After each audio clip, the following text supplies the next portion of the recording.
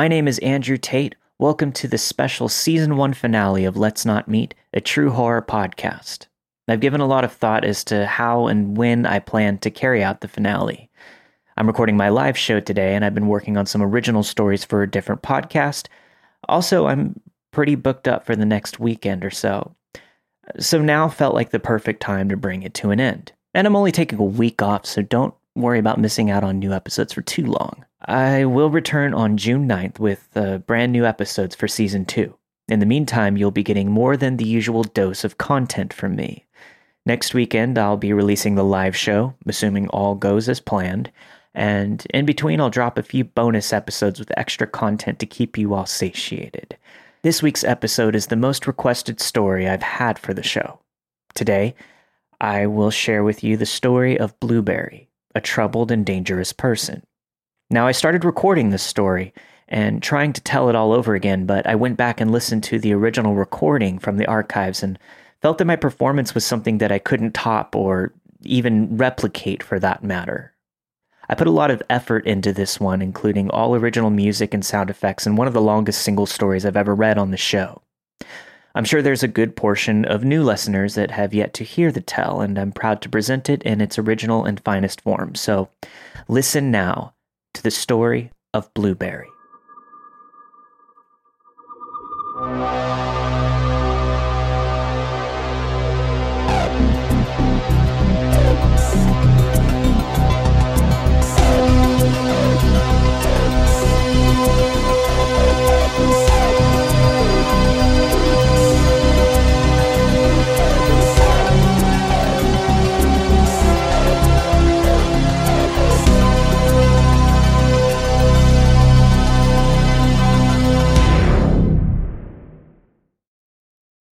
Not too many people know about what happened with Blueberry. I never told all of the confusing bits and pieces strung properly together. It took me 2 weeks to finish writing this.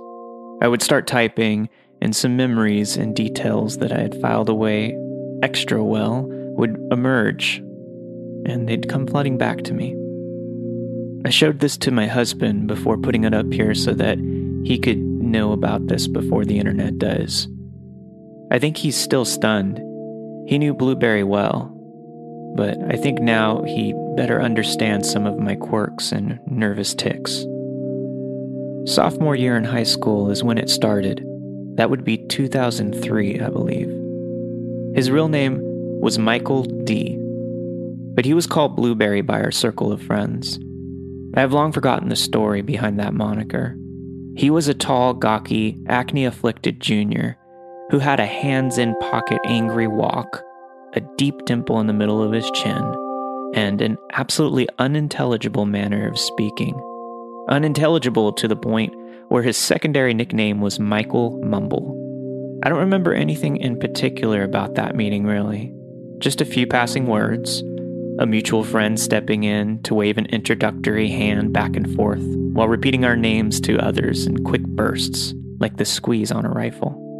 I was a spunky 15-year-old discovering a whole new, diverse world out there, and in retrospect, I see now how my naive giddiness left the door wide open for Blueberry to step through. I struggled to understand what was said beyond his tight lips that hardly moved, so our interactions were usually just brief and consisted mostly of me smiling brightly and nodding along before politely excusing myself. I often picked up on his awkward anger and aggression, which was stuffed so deep and snug inside his 6'3" frame. All teenagers are angry. Hell, even spunky me had moody sprees. But Blueberry's anger was different. It was a warped, twisted, stubborn, narcissistic, permeating, calm, and autistic kind of anger. I remember thinking to myself that it just burned the air around him. Being 15, I had no car, so I took my lunches at a Subway that sat 2 blocks away from my school. Sometimes I went with friends, but more often I went by myself. I liked the quiet and chance to regroup from school's chaos.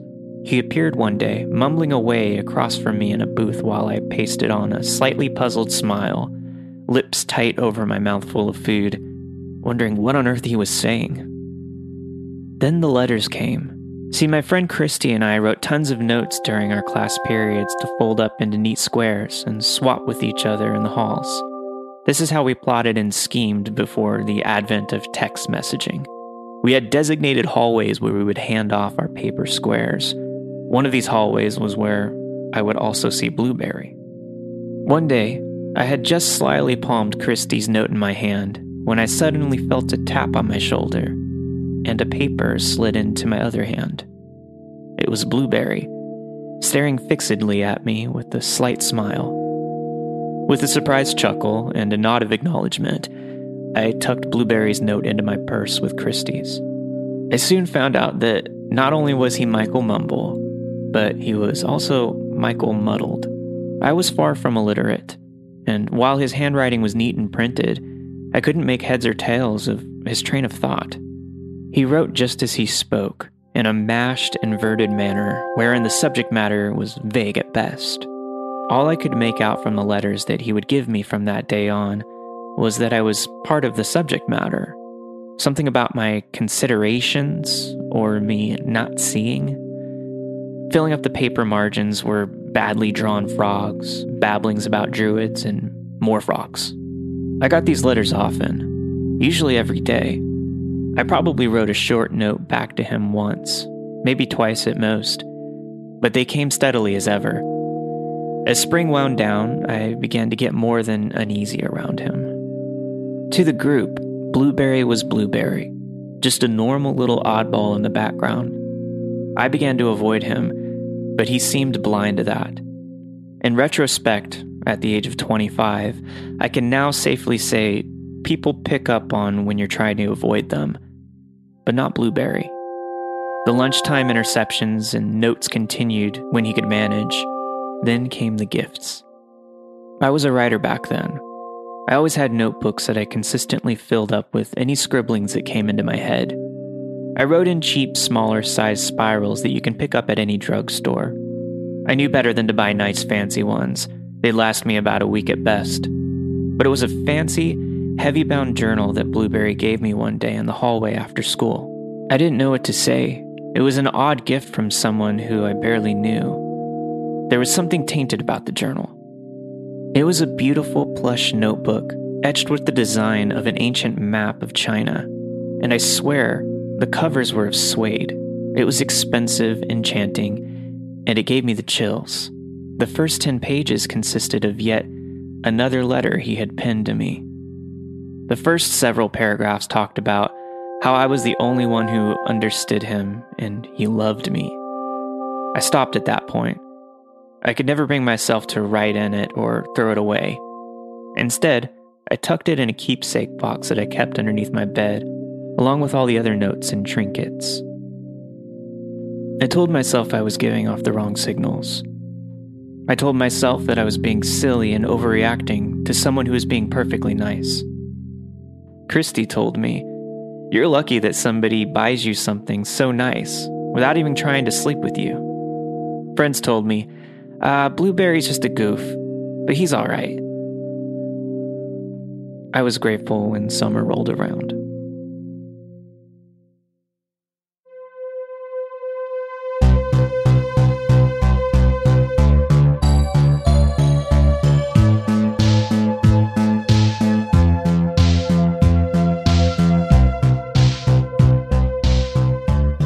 Fast forward to my junior year. When school started back up, I had a boyfriend named Adam who had brightly dyed red hair and a red car. Blueberry inevitably faded into the background, whether he liked it or not.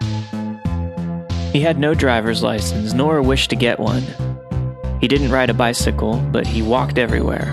Looking back, I realized that this made it a lot harder for him to intercept me at lunch when I zipped off to meet my older boyfriend at home for the hour-long break.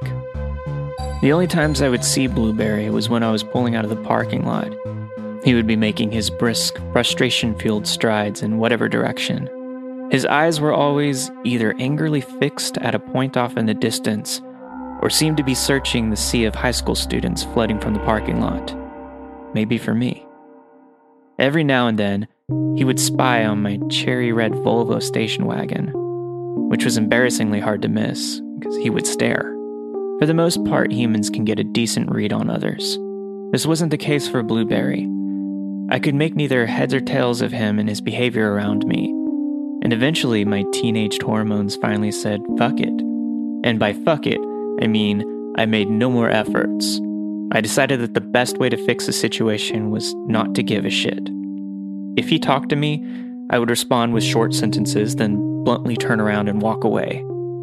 I didn't avoid him, neither did I approach him or wave at him in the hallways like I had the year before.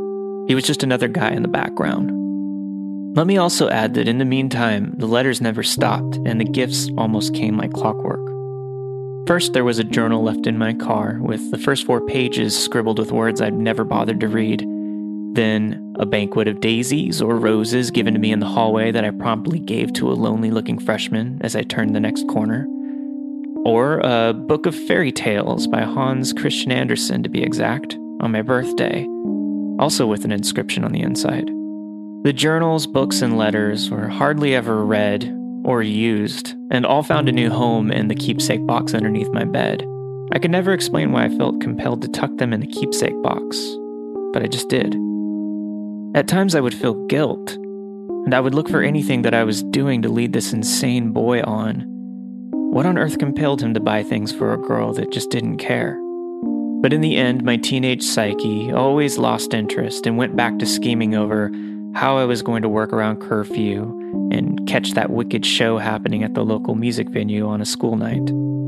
When school let out for the summer, I was just happy to be able to be with friends and not worry about Blueberry. He was a senior and that had been his last year at school with us. I came home one afternoon and went into the kitchen to grab a snack. My father had just come home from work and he barely beat me by 5 minutes. I could practically time the man by his routines. He was leaning against the kitchen door and plucking the bills from my mother's overflow of catalogs when I came up to peck him on the cheek and offer him one of the 2 apples that I had got. "Hey there, hun," he mumbled, taking the apple. "Whoa, hold up there, kid. You've got mail." "Lucky you." He flipped the manila envelope towards me and I took it. Who's sending me snail mail? I think to myself, popping open the sealed flap. Maybe it's Grandma. Ooh, does it feel like there's a check in here? I start to hum a Smith song as I start to pry open the brads that anchor the flaps. Pull the letter out, and it's a single page of lined notebook paper. I shake the page, my eyes focused on the first line. Shit, I know that handwriting. Blueberry. I remember yelping in surprise and dropping the letter as if it had burned me, then flipped the envelope over to see where the address should be. I don't know why. I already knew it wouldn't make me feel better to see the street numbers I called home, along with my name carefully printed in the center. It did make me feel better, however, to see that a city in Colorado was listed on the return address. Blueberry had left Texas, or so I hoped, because it sure made me sick to see that there was no postage stamp. He had to have it hand-delivered to my home, which he had somehow tracked down. The letter frightened me, both in its content as well as the fact that Blueberry had found out where I lived. I grilled all of our mutual friends, and they all swore that they hadn't been the ones to give out that information. In the letter, he sounded almost angry with me or upset that I hadn't made good on some sort of agreement. Who knows? Thankfully, that was the last I heard from Blueberry, for several years anyway. All of those events took place in 2005. So, let's skip ahead to spring 2008, where I was living in Albuquerque, New Mexico, but preparing for a fresh move back to my hometown to kick a nasty drug habit and get a fresh start on life. I had taken a break from packing up my apartment and headed to the library to clear my head and check my MySpace. Yes, again, this is 2008. There was a friend request waiting for me when I logged in. The cliché reappearance of that protagonist soon ruse. It was Blueberry. Still to this day, I have no idea what possessed me to accept the request, but I did. God damn it, I accepted it. Immediately, I got a message from him. And it was quite civilized, actually. He asked me how I was doing and even offered an apology for his behavior in high school. I was pleasantly surprised, and I also appreciated the gesture and sent him a response saying so, along with a brief synopsis of my plans in moving back home, And this was only after ensuring that he was still in Colorado, as his profile said. By the time I clicked send, my allotted time on the computer was up, so I logged out and headed back to my place to prepare for the move back home that next day. 3 days and 1 state later, I was back home and finally feeling human as the bumps and bruises of the move subsided. It had been a busy few days, and I gladly plopped down in front of my father's laptop to check my email and social media. I logged into MySpace and began to work through a stack of accumulated messages. I opened the reply from Blueberry. It had been sent almost instantly after I sent my reply several days ago. Well, that's a coincidence. Blueberry is moving back to our hometown as well. Well, Godspeed to him and all of his endeavors was all I thought of it. I didn't think I would be running into him often, as our old group of friends had long disbanded and gotten married, moved away, or locked up. I had just picked up a job waiting at Denny's and enrolled in summer college courses, so life just went on. But not for that long. I had just started the swing shift at work and I was setting up the counter. I was filling up the salt and pepper shakers and setting up the floor for the dinner rush when he walked in. I knew who he was while he was still in my peripheral. He slid into the swivel chair and mumbled what I could only assume was a hello. Then he put his right hand on mine, which was wrapped around a salt tumbler that I had been refilling. Terror and confusion paint my insides. Another spike in blood pressure as he squeezes down hard, if only for a second, before releasing his grip. He stares and he mumbles. I should have told him to fuck off that day. I should have listened to my gut, which was screaming at my brain. I knew that he moved from Colorado back to our hometown because I was there.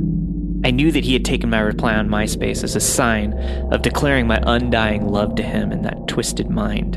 I knew deep down that he was the same scary fucker that found out where I lived in high school. But part of me had truly thought that we had matured past that point and all that wishful thinking. Instead, I smiled politely, nodded, and excused myself to do anything but be around him. I ended up in the bathroom, dry heaving. Anxiety is a bitch. I was stuck. I was the only waitress on the floor until 7, but that was a good 3 hours away now. I couldn't leave the floor. I remember talking to myself like a crazy person. He had only said one word. I was being ridiculous. Nobody's twisted enough to do that over a girl who barely ever said a word to him or returned any affections. It's ludicrous. And who knows what he actually said back there or what he meant by touching my hand. He could just be surprised to see me. So, who's the crazy person here? It's me, right? Then why had he looked at me as if he were gloating? As if he was hungry? Here's the plan. Dry heave to the porcelain gods again, dart off to the floor, stay busy, stay away from the counter, and stay away from Blueberry. Unbeknownst to me, while I was trying to avoid him, Blueberry applied for a position as a dishwasher, which is always open in diners. And he was hired on the spot. I found out the next day as I clocked in and saw him carefully studying the employee schedule. I should have said something then, but I didn't. I was afraid, and I didn't have time to think either. I managed to somehow change clothes, tie my apron, dry heave yet again from anxiety several times, all before my shaking legs found their way to the floor. So much of this was a blur, and I'm typing this as fast as I can to get to the fucking end of this nightmare story. I don't remember any specific incidents leading up towards the end, but I do remember Friday night bar rush when he yelled at a 65-year-old man, which was a regular of mine that I had come to think of as a grandpa, because he thought he was looking at me with quote-unquote pervert eyes. I remember how many times he tried to stop me while I was neck-deep in the weeds with drunk and hungry customers, catching my arm. It was rougher each time, just to make me stop and look at him. The last time he grabbed me so hard, a bruise bloomed in the place where his fingers were the next morning. I remember the look of pure hatred and frustration that he gave every one of the male customers, and I remember how he said he would slit them from ear to ear if they ever touched me. I remember when my shift ended and I had held it all in until I made it to the walk-in freezer. I had just let out a half sob when the freezer door swung open and Blueberry had himself right in front of me. I remember the metallic taste of fear as I looked up at him. He said he was looking forward to the talk we would have after work. The talk about us. I remember wanting to scrub my forehead with lye from where he bent down and kissed me before exiting the walk-in. He made me so sick, being so close to me. I remember the desperate need to leave. I clocked out knowing that he wouldn't be off until hours after I was. I needed to escape. I pulled out of the parking lot and stopped at a red light 2 blocks down. I needed to find a friend to stay with. I just needed to figure all of this out. And God, I need my job. I'm sitting at the red light. The passenger door opens. Fuck. It's him. When the hell did the passenger door not lock? Fuck, he broke the lock. He's in my car. I'm numb. He acts like this is a normal thing for us to do, and my logic freezes. He gives me directions to his house, telling me how happy he is that I came around after all these years of denying what was between us was real. I can't breathe. A part of me is giving up. A part of me is still so mad at myself for being so weak and unable to stop all of this. Wait, I'm not completely numb. There's still some anger in me. I'm starting to get angry at this person who's repeatedly refused to take no for an answer, who intentionally came back to our town with the narcissistic, presumptuous intent of claiming me now that I had supposedly come around. He came into my job and made sure to move in fast, hard, and aggressively so that he knew this was what I would do. The only words I ever heard him speak clearly, without any mumbles, was a threat to slit my customers' throats from ear to ear. He walked out of his first night on the job just to follow me and get into my car as I was at a stoplight. Fuck that. As I had the opportunity to sit and process the absurdity and increasingly disturbing levels of the situation, I became temporarily lost in a fugue state of memory, realization, and gritty resolve.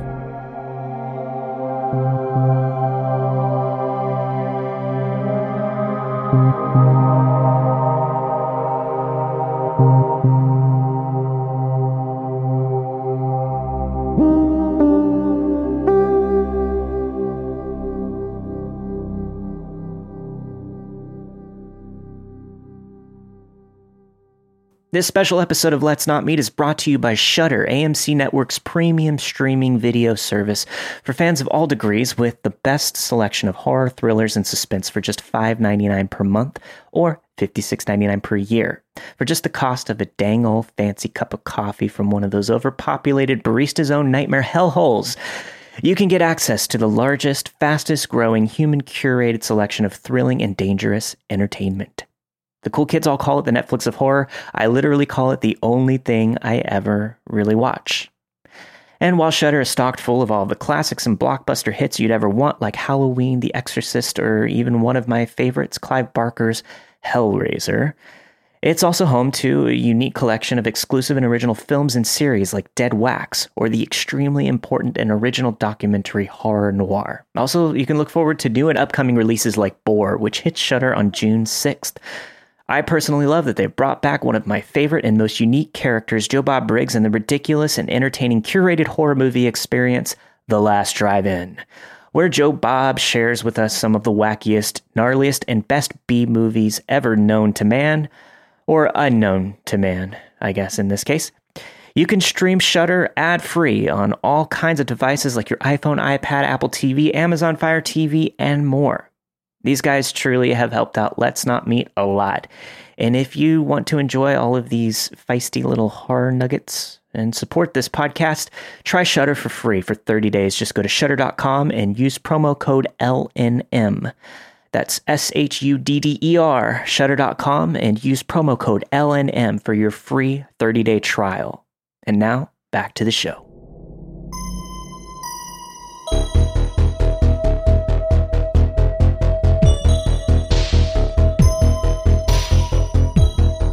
We reached his place and I snapped back to reality. Immediately I saw the front lawn was teeming with drunken partygoers. His roommate had thrown a keg party and drew enough people to fill a high school stadium. To this day, I consider that the only reason I felt brave enough to do what I did next. There were too many people around to see and hear things. I knew it and he knew it, and he didn't seem happy with it. His face that night still haunts my nightmares. It was of rage, like a child having his toys taken away from him. That's exactly what it was to him, and I later realized this. I followed him into the house and let him take me to his room. I stood in the open doorway and balked as he tugged at my wrist and wanted to pull me into the room for God knows what reason, and it was like another person was speaking through me. Stay the hell away from me. I have never and never will be interested in you as a friend or anything else. You know what the hell you've been trying to do, and you've been trying to do it since I was 15. Don't come near me again. You need professional help, you son of a bitch. Then I realized how quiet it was. I swear to God that everyone at the party stopped and stared at us. It was so quiet, all the blood in my body was just pumping in a war dance of fear disguised as rage. I saw him falter and we locked eyes. I could tell he was grasping, and then I tried to pull away, but he was strong. Fuck. Then he screamed. God, I'll never forget how angry he looked. He wasn't mumbling, he was screaming, and so clearly. Just fucking lay with me tonight. Why won't you just lay on the bed? He lurched forward like a tension-bearing spring and tried to drag me into the room. It was at this point that bodies just flew at him, several of them. They tackled Blueberry to the floor. Beer was flying everywhere.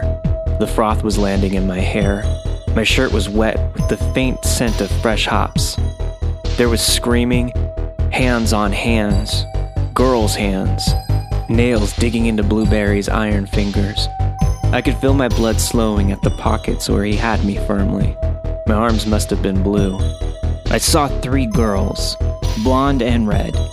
Run, come on, get away from him, they all yell.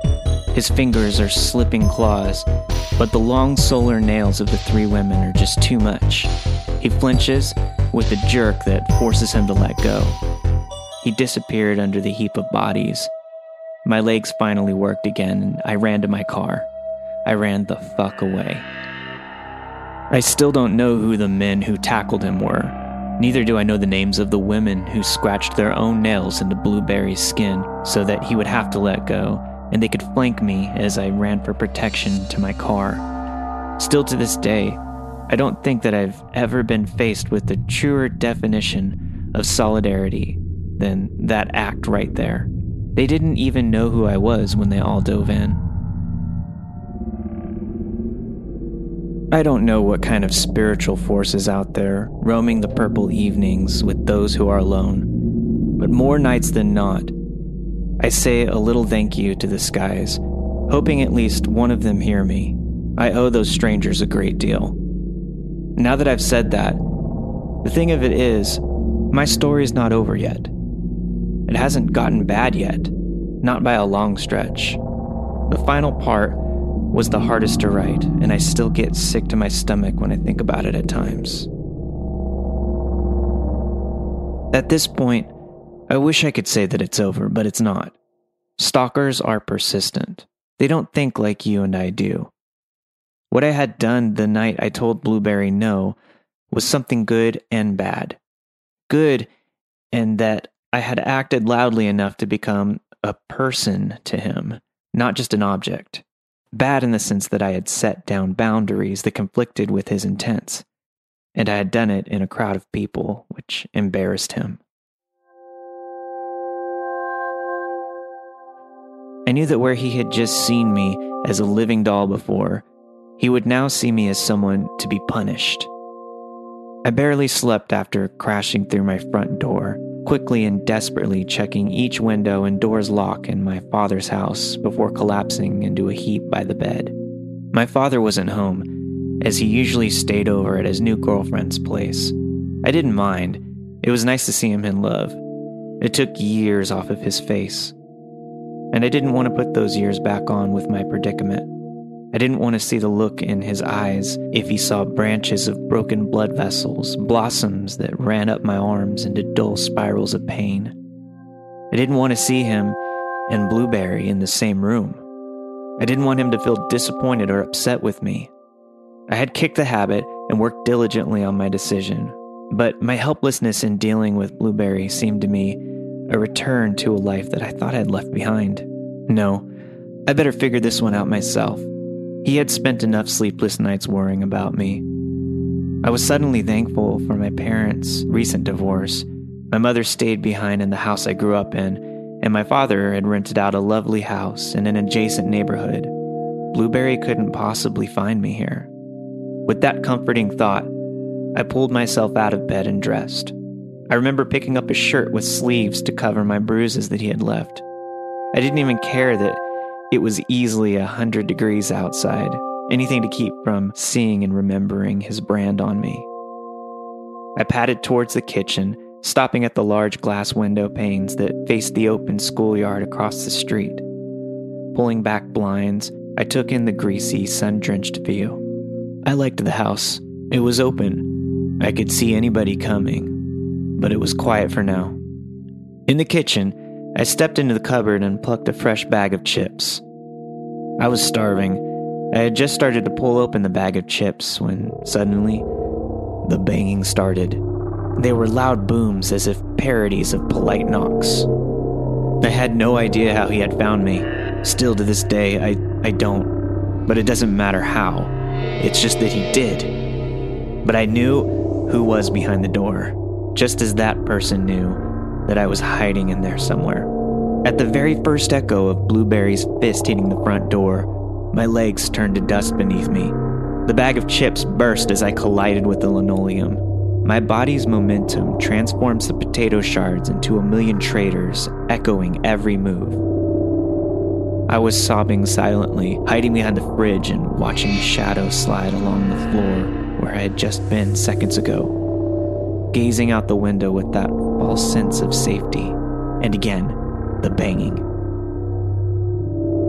Then, all of a sudden, there was silence. My phone buzzed on the counter. I stretched my arm upward and clutched that little electronic beacon of freedom. A text from 303 area code. Colorado. It's him. The text illuminates the screen. My dear, I know you are in there. Let me in. I have your favorite Subway sandwich for you, and it's a surprise. Jesus, how did he get my number? My sleeve has been pushed back from the reach for my phone. I see the bruises again, a friendly reminder of Blueberry. Some of them are the same shade of his name. The knocks have been quiet, and there's no more shadow on the wooden floor by my window. I remember there was a click in my brain at that moment. Something finally connected. My survival instincts are finally triggered, and I shift from frozen into overdrive. I am no longer a human. I'm a fucking gazelle, running from a lion. Chips, they crunch under my shoes as I snap up to my feet, keys and phone in my hands, and I run for the sake of everything I love in this world. I hear metal creak behind me back in the kitchen just as I slam the front door. All that sunlight outside charges every cell in my bruised body, and from the front steps, I dive into the car through my passenger side window. I leave a perfect arc of rubber marks on the driveway as I reverse, swivel my head, and scan the yard for him. There's nowhere to hide in this wide-open neighborhood. Nothing.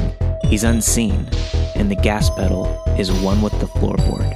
I'm thankful the students of the elementary school across the street are not out for recess, because I would have brayed them into a sticky tarmac without a second thought if they stood between me and safety. That was the level of my fear. I just keep driving, blowing through all the yields and stops. I wonder if I'm crazy. My phone buzzes with another text from that Colorado number. No, not crazy. Scared. Not of death. Not yet, anyway. Scared of what he will do to make me return to his normalcy. I am a doll to him. What happens when dolls start to speak? When they run like gazelle away from his playroom rules? What happens if the lion catches the gazelle? I dry heave and sob at once. The fear. I feel like he's with me right now, watching. It does occur to me to call the police. But what do I tell them? They would look at me like I was crazy, just like everyone else had assured me that Blueberry was fine, just odd. So very, very odd. Maybe I still am the crazy one. I'm going 55 and a 25 after all, but I know that I can't be alone at this moment. I pick up my phone and dial the number for Brandon. He lives the closest. I have to redial twice. Blueberry keeps texting me, and the alerts make me exit my keypad. His messages tell me that I have a lack of appreciation for the things that he does for me. I dry heave yet again. Still going 55. Finally, I'm able to input all 7 digits. Hello? Brandon's voice is almost an angelic sound. I cry. All that comes out is the name of the street I'm on. He directs me to park a block away from where I am. I see him. He sees me. I leave the keys in the ignition but turn the car off. I run across the green field to him. I feel like I can't do anything but run for dear life. Brandon catches me and holds me tight in the arms with 2 big hands. My bruises hurt under his palms. My lungs are on fire. I can't stop my legs from twitching. I just babble. I'm not crazy. I'm not crazy. He found me. Please don't tell him where I am, Brandon. Please. I collapse on the soft grass. Brandon tells me later on that he pieced the story together from what he could hear me say, curled up in the fetal position on the grass, babbling about blueberries, bruises, and being an object. He wasn't sure what to make of it. It admits that he thought I was back on the shit and was having a bad come down. Then he goes to retrieve the keys to my car from the ignition. My phone is on the front seat, still lighting up incessantly with messages from a 303 number. Brandon sees this. He opens my phone and reads several of the 52 messages sent in the last half hour. He said he couldn't bear to read one more after seeing the one that included a photo of my open underwear drawer. It dawned on Brandon that Blueberry is inside of my home and enjoys letting me know. Brandon hugs me and talks to me until Carly and Kate get to the park. Carly and Kate will take me to their house where we can call the police. Brandon has warrants so he can be there with us. But before he leaves, he hugs me so fiercely it reminds me that I'm real, not plastic. He whispers into Carly's ear and advises her to check the messages on my phone if she doesn't believe. She makes it to the messages where he tells me he will shave my red harlot's hair off if I don't come back and be good. My phone rings. Carly answers. It's my father. Kate drives my car home. They stay as I hear what happened. The next door neighbor had been in her kitchen when she saw me run out the door and peel out of the driveway. The clue, she said, was how I had thrown myself into the car through the window, as if I couldn't waste a moment with opening the door. She went closer to her window to watch the scene. As my dad's car faded away, she looked at the front door of our house. She saw a tall, thin man coming out of the front door and staring into the direction I had gone. She said he looked very angry, and I looked terrified, so she called the police. My father, unaware of all this, came home soon after the neighbor called the police. Blueberry was back outside on the porch by then, perched on the step, watching and waiting. My father stared at the strange boy on his steps. He saw the tire tracks from the absent car. Blueberry calmly looked up at my father, met his gaze, and blankly said that he was thinking about getting me a vanity for my birthday. My father tells me that Blueberry stood up and placed himself between my dad and the door. My father was a criminal defense attorney for 30 years. He is a stoic man who has defended countless rapists, killers, thieves, and addicts, and the truly innocent before a jury of peers. Not much shakes him, yet the tremor in my father's voice is perceptible as he tells me all this. He stares Blueberry down and simply says, "Do you pay for this house, boy? I don't answer to you. Get out of my way." Blueberry moves. My father goes inside, disturbed by the boy on the stairs, and is just glad that I'm not here. In the kitchen, he sees the crushed bag of chips on the floor, the mess in the kitchen. He sees the signs of frantic movement etched in the carpet of chips. He can see that the back door is wide open. I would never leave it like that. He also remembers that the front door had been unlocked. He and I shared a paranoia of unlocked doors, and it was then that my father knew something was very wrong. He feels sick. He sprints to the front door. "Hey, kid!" he roars at Blueberry, reiterating back. He had taken off down the street when he heard the sirens. The police cars called by the neighbor pull up at this point. One patrol goes in pursuit of Blueberry. The other stays to talk to my father, who is calling my phone. He also talks to our astute neighbor, who relates what she had seen through the window. Later on, the police ask if I know who this man was who was on the stairs. Carly gives them my phone as an answer. My father sees over the cop's shoulder, turns pale, and closes his eyes. I see the years go back on his face. I can't stop crying. I can't get a word out. All I can do is lead them all to my bedroom, where Carly holds up the bed skirt as I reach underneath and pull out the 3 keepsake boxes that I have filled with the last 5 years worth of Blueberry's gifts and mostly unopened letters. Carly brings me a yearbook. I cry harder and harder as I open up to the page with his class photo on it and point to his full name. I am crying this hard because it's over. I am crying this hard because it could have been over long before this point. The officers bag up the contents of the boxes, and the flashes of cameras capture any trace of what had happened that afternoon. I give a short statement once I can speak coherently. They don't find Blueberry, but my father secures protective orders quickly with the connections he has. He looks so tired. It must have been so easy to protect me when I was small, when he could be the barrier between me and the monsters he dealt with on a daily basis. But that time had long since passed. All he could do now was make his phone calls and pray to a God he did not believe in. He didn't tell me about the journal left on my doorstep until years later, the one that he didn't turn over to the police. The one that had the photos of me sleeping, photos of me naked and fresh out of the shower, even some of me kissing my ex-boyfriend.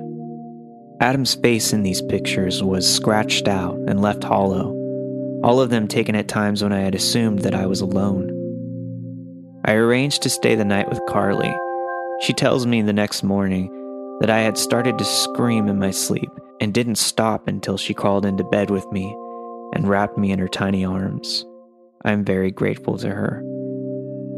I think her touch is what kept me from remembering any nightmares that I had that night. It felt so good just to sleep. My father and I moved soon afterwards. We spoke of the incident only once more, when I walked into the kitchen of the new house and saw my father at the table with a tumbler of bourbon in his hand, flipping through a mound of papers with the other. They were letters from Blueberry. He had retrieved them after evidence processed them. I'll never forget the grim reasoning behind his voice as the lawyer inside him spoke. Well, if you ever turn up murdered, at least I'll have this and that fucking journal to prove exactly who did it. I haven't seen or heard of Blueberry since that day. It's been 5 years and it's taken 2 weeks of writing to get all of this out. There's so much to this story and it's so fucking harrowing yet relieving to be able to put it all down together in chronological order and know that I lived through it. Thanks, Let's Not Meet. I needed this. Thank you for listening to Season 1, Episode 20 of Let's Not Meet, a true horror podcast. This week you have heard Blueberry by Le Violent Femme. Now, as I said earlier, I had a lot of trouble trying to replicate the feel and performance and sound of the original recording of Blueberry. And I think that the reason that I really couldn't reach that is the amount of time that I put into this recording. This happened either last year or 2017. I can't remember exactly when it came out, but I put so much time and effort into this episode, recording all brand new music. And like I said, this was the longest story that I had read at that point on the podcast. It was the first of what I considered to be a special episode of Let's Not Meet, and I haven't really done anything like that this season. That being said, in Season 2, you can expect to hear some new music and sound effects, assuming that I'm able to pull that off in the time that I have to put into the podcast. I'd like to really go back and try to replicate that feel and sound of the first run of Let's Not Meet, because it was so impactful, and I really enjoyed just listening back to it, as I hope all of you did. So with that being said, I would just like to thank everybody for supporting the show this far. I really look forward to Season 2 and all the new stories that I'll be presenting. Don't forget, next weekend, I will be airing the live show. Like I said, assuming all the recording goes properly and it doesn't sound like shit. Thanks to all of my Patreon subscribers for supporting me. Every little donation helps, even if it's just $1. It's really nice to have that incentive to be pushing forward, especially because I'm going to be focusing on putting more work into the show. In the meantime, if you'd like to send in any of your stories to be heard on Season 2, please email me at letsnotmeetstories@gmail.com. And if you have any questions or inquiries, email me at letsnotmeetpodcast@gmail.com.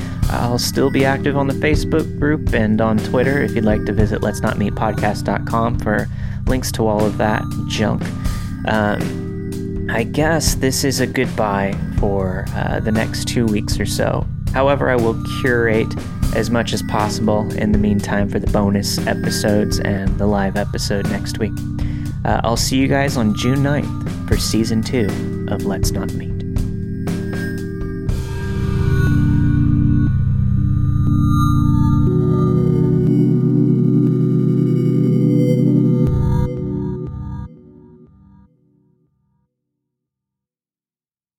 This episode is sponsored by Schwans.com. What are you having for dinner tonight?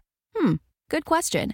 Schwans Home Delivery has a solution for you. Stock up your freezer with high-quality frozen foods like premium meats and sides, delicious ready-made meals, ice cream, and more. No subscriptions, no memberships, just a friendly yellow truck that's been delivering food for almost 70 years. Listeners of this show get a special deal. Get 20% off your first order with code YUM20. Check out schwans.com/YUM for details. Haverty's Furniture is here to help you get your home all set for the new year, so you can set the stage with more style, set the bar more beautifully, and set a more show-stopping table. Let's set some time aside to settle in on a new sofa together, because being at home shouldn't mean having to settle for less. And Haverty's Furniture can help you start the new year off right at their holiday savings event, so you can create the perfect setting. And right now, everything's on sale store-wide.